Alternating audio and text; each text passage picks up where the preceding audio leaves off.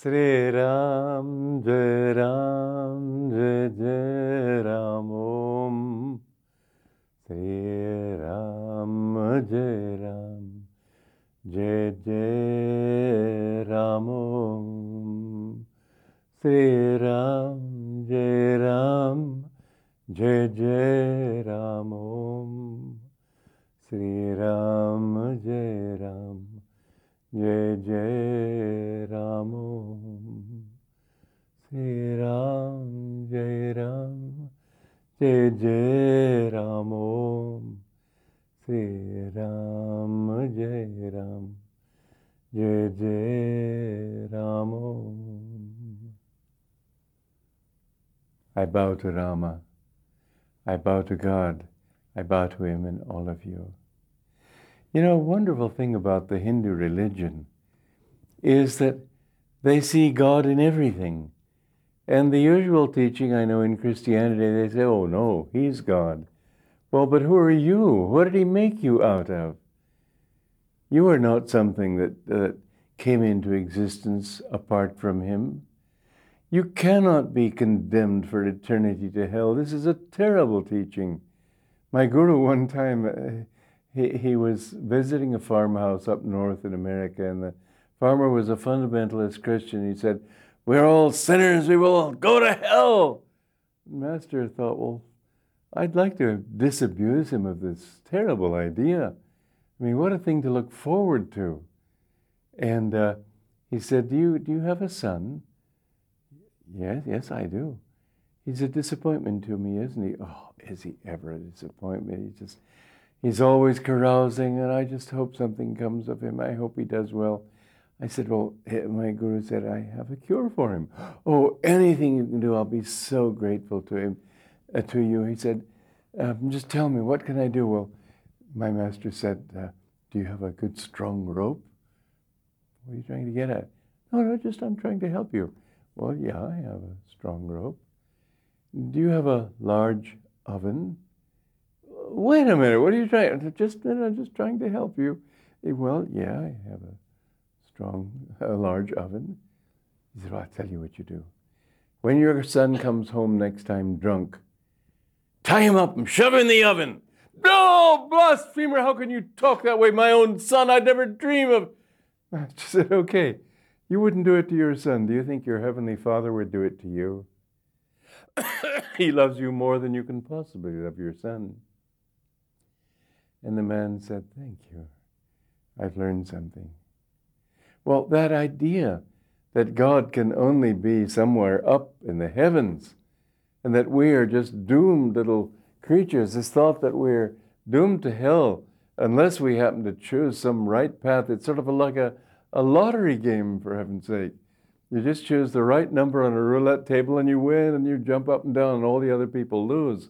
Is that what it's like? It's just sometimes the mythology that grows up around religion is just so ludicrous as to make you want to laugh, except sometimes it makes you feel like weeping because people condemn themselves to so much pain in the simple thought of what is waiting for them. And they're always living in the thought that God is getting angry with them. How can God get angry with you? He is your own self. If He's angry from within that you've done wrong and you're hurting yourself. That's why He's angry. You can't hurt Him in the heavens, but you can hurt the God within you if you do things that are not harmonious with that divine presence. If you act harshly, if you act cruelly, if you hurt people, you certainly will suffer because they are a part of you. And most people think, well, I'm not suffering, they're suffering. Yes, something inside you will suffer. And karma will come out in the end. But you know, karma is really just like a boil. You don't get a boil unless there's an impurity in your own system. Finally, it's coming out and you lance the boil and you get rid of that impurity. But that impurity is there. The bad karma is there and it's holding you down. I remember a young man wanted to come and join the monastery when I was living with my guru. And my guru surprised all of us because he seemed so eager. My guru wouldn't accept him. And somebody said to Master, but he seemed so good. Master said, if you could just see the karma. He could see our karma. He could see all the things that we have done. He could see who was ready. It was not the right time for that person. But what you will do if you live in that sense of inner peace and presence and peace of God, then you will see that bit by bit, even when bad karma comes, and it has to come, don't say, why me? Be grateful that it came. Be grateful because you can learn lots of lessons. And sometimes the supreme lesson, after all, what is it? Death, isn't it? And so people are afraid of death. But it will come sooner or later. You can't get away from it. Wouldn't it be a good thing to prepare for it? No. So that even when you die, you will greet it as a friend. And not, no, just give it just a few more seconds, just a few more minutes. People fight death. And that's the one battle they can never win. I'd like to read a little short story from my Guru's life, and then we'll go on. Dr. Lewis told us this story. Quote, I was called away from the Master's presence one Sunday evening to the telephone. To my serious concern, I learned that my daughter Brenda had just been stricken with convulsions. When the Master heard this, he stepped briefly behind a screen. A few moments later, he emerged, smiling. I remember Dr. Lewis describing it and rubbing his hands like this. I didn't write that in the book. Don't worry, doctor, he told me. She will be all right. Confidently, he added, and she will never have another one. Brenda was completely cured. Moreover, she has never had another seizure. Well, these things can come. You can be going along feeling perfectly well, and all of a sudden, something terrible can happen. Illness, yes, you can die like that. You never know. When you wake up in the morning, you never know whether you'll see evening and see nightfall and sleep. And so you think, because it's gone on for a long time and it hasn't happened, it'll never happen. Look around you. There's just about almost nobody on this planet today who will be here in another 100 years. So don't think of yourself as an exception. Of course you know you won't be. So think of yourself rather, here's what I've found a very good practice when I'm taking my shower, my bath. As I wash my body with water and soap, I think someday this will be ashes or dust. It will be nothing. This arm, which I prize, which I don't really prize that much, but people do, it won't be yours. Everything. It's a good practice. Don't think, oh, what a gloomy thought. What's so gloomy about death? You've died millions of times already, and here you are still. You aren't this body. You created this body sort of like a hermit crab, but the real you lives inside this shell. That isn't who you are. The thing is that if you live in the thought of God, as Sri Krishna says in the Bhagavad Gita, those who worship the lower gods go to them. Those who worship me come to me. And those who don't worship at all go somewhere else. But that's also temporary. There's no such thing as a permanent hell. In fact, you're in hell right now if you are disharmonious in your own thoughts. This is hell. Honestly, I can't imagine a worse hell than having an ego. Because whatever you do, it's always so limited. What happens to this one little ego? What this one little ego can do? Don't you know that your true self lives in all selves? Now, those masters who are in all beings, those masters who feel their consciousness everywhere, certainly they feel their suffering, yes. But they feel it with the consciousness of the soul. So that although those people are writhing in pain, it isn't as if the master needed to writhe in pain. Sometimes, as an example to the disciples, he will do so, like that beautiful story in Autobiography of a Yogi when Lahiri Mahasaya was speaking and all of a sudden was gasping for air. And he said, I'm drowning in the souls of many people off the coast of Japan. And in the newspaper the next day, this came out in the headlines that there had been a great sea disaster and many souls had been drowned when the ship went down. But yes, the master can feel that on that human level if he chooses to, either as an example to others or for whatever other obscure reason he may have. And of course, their reasons are very obscure. Maybe he was with them physically in a way, helping them. Who knows? The life of a master is mysterious, to say the least. Don't even try to understand it. I was very surprised when one time Laurie Pratt, Yogananda's chief disciple, as the chief editor, said to me, every time I think I've understood Master, I realize he's much more. And I couldn't help thinking, well, I've never tried to understand him. It seems just beyond. How can you understand the infinite? How can you understand an ocean? You just do your best to learn how to swim. You'll do your best to cope with what little realities you have facing you right now. But you'll never understand the Master. Nevertheless, they are aware of all this suffering. They're aware of it intimately. At the same time, they see it from the soul level, and your soul cannot suffer.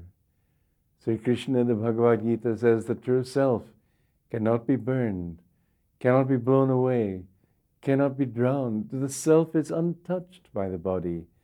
That is your true being. So when death comes, it will be, for a moment, painful, but the pain is only mental. Once you cross over, suddenly there is peace. How many people have actually discovered that by their own experience? They've gone out of the body, let's say when their heart stopped, or for some reason they were not physically alive, and yet inwardly they looked down and saw the operators, the surgeons operating on the body. In one case that I read about, they said later, because the body had been in another room and before it came back to life, and he described that room. And there was one funny one in one of the books that I've read, because I've read a number. It's fun to read these things. That she told her brother that she had seen him coming into the hospital. Oh, you couldn't have seen me. She said, yes. She said, well, the old girl's going to kick the bucket, it looks like. And he was very embarrassed to have her know that he had actually used that expression. But the thing is that you aren't touched by that. And so don't cling to it even now. A very good thing to concentrate on is death, and I do not mean it in a negative way, because the experience of death in the end is a very positive one. And the more you live in God, the more positive it is. You go into a beautiful light. The astral world is so much more beautiful than this world. It's, even as a child, it seemed to be more real than this world. But it's temporary, that's the point. Sooner or later, until you have attained freedom completely from desires for this world, you will have to come back here and go through the same old grind. There's a beautiful saying in the Rupa Mahayam, which my guru explained, and when you read the explanation, you see, oh yes, that's what it clearly means. But it's saying that many souls at the beginning of the manifestation of God in the day of Brahma, many souls that come out at that time into manifestation are still wandering in delusion at the end of the day of Brahma and the beginning of the night of Brahma, when all things are withdrawn back into the spirit again. Why wander that long? Just think of the billions of years this means. Be in yourself. Even that simple thought of how often you have gone through it, how often you've tried to make a million and tried to get a beautiful wife, and, well, she will get old someday, or she will die before you even have a chance to enjoy your relationship, or something will happen, she can betray you. This world is so insecure. Don't expect perfection in anything, because as soon as you put that beautiful sandesh to your mouth, it suddenly crumples like a flower and becomes nothing. Not literally, I don't mean it literally. Surely you get to enjoy that bit of sandesh or that sweet, but for how long? And you try to enjoy too much, and the pains in your stomach. There's always a down after every up. It's like a hangover after drinking. There's always a hangover. For every joy, it will be reflected in a pain. Every fulfillment has to lead to an ultimate failure. Every victory will become a disappointment. It just can't be helped. You cannot say, now this wave is so high, now stay there, stay there, stay there. It will not stay there. That is not the nature of water. The wave can crest and then it will go down again and become a trough. Your life is like that. There's just nothing you can do against it or about it. People think, finally, I've made my millions. And then they die of cancer. And what could their millions do for them? And I told you this story once of seeing a group of beggars outside Howrah Station in Bengal. And there was this one who, obviously, she had her hand out because that's what all her people were doing it. But you could see in her attitude that she was thinking, what am I doing? And she looked like a queen, having to do something that was so totally incompatible with what she felt ought to be her nature. Well, it's because in her last life she was selfish. She thought only in terms of what I can get, and not in terms of what I can give. You know, England rose to a peak, and then what happened? They were only thinking of taking from countries. They weren't giving back to them. As a result, my guru told me England's karma is finished. And it's nothing big. It'll happen all the time. The one thing wonderful about India that separates it from all the ancient cultures, because India put God first, because there were enough people in India who loved God, enough rishis who communed with him and became one with him, India, in spite of all its suffering, in spite of invasions and poverty and so on, India still is. And India is now coming up again. But remember that what made it come up is because it put God first. Don't forget him. Don't think, well, that's in the future. I've got this right now to deal with. Somebody came to me in the hospital when I had pneumonia a few months ago and asked me, how can I manage, how can I be dharmic? How can I follow the path of dharma when I have a son to put through college and I can't be completely truthful or completely honest and make ends meet? And I said to him, you know, there's a saying, yata dharma tata jaya. It's the truth. You will be more successful if you are dharmic than you can possibly be if you aren't. And even if you go against dharma and by some fluke of nature, because you have the good karma anyway, you will be successful. And you will attribute that success to the fact that you lied to this person and cheated that person. No. The time will come when that karma will catch up with you. It can't be different. So learn to live in this world without any fear. Live in God, and death itself will be your friend. Joy to you. Though green summer fade and winter draw near, my Lord, in your presence I live without fear.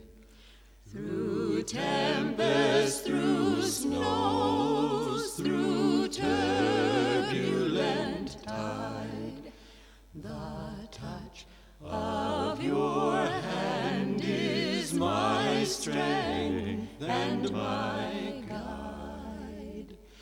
I ask for no riches that death can destroy. I crave only thee, your love and your joy. I ask for no riches that death can destroy. I crave only thee, your love and your joy. The dancers will pass, the singing must end.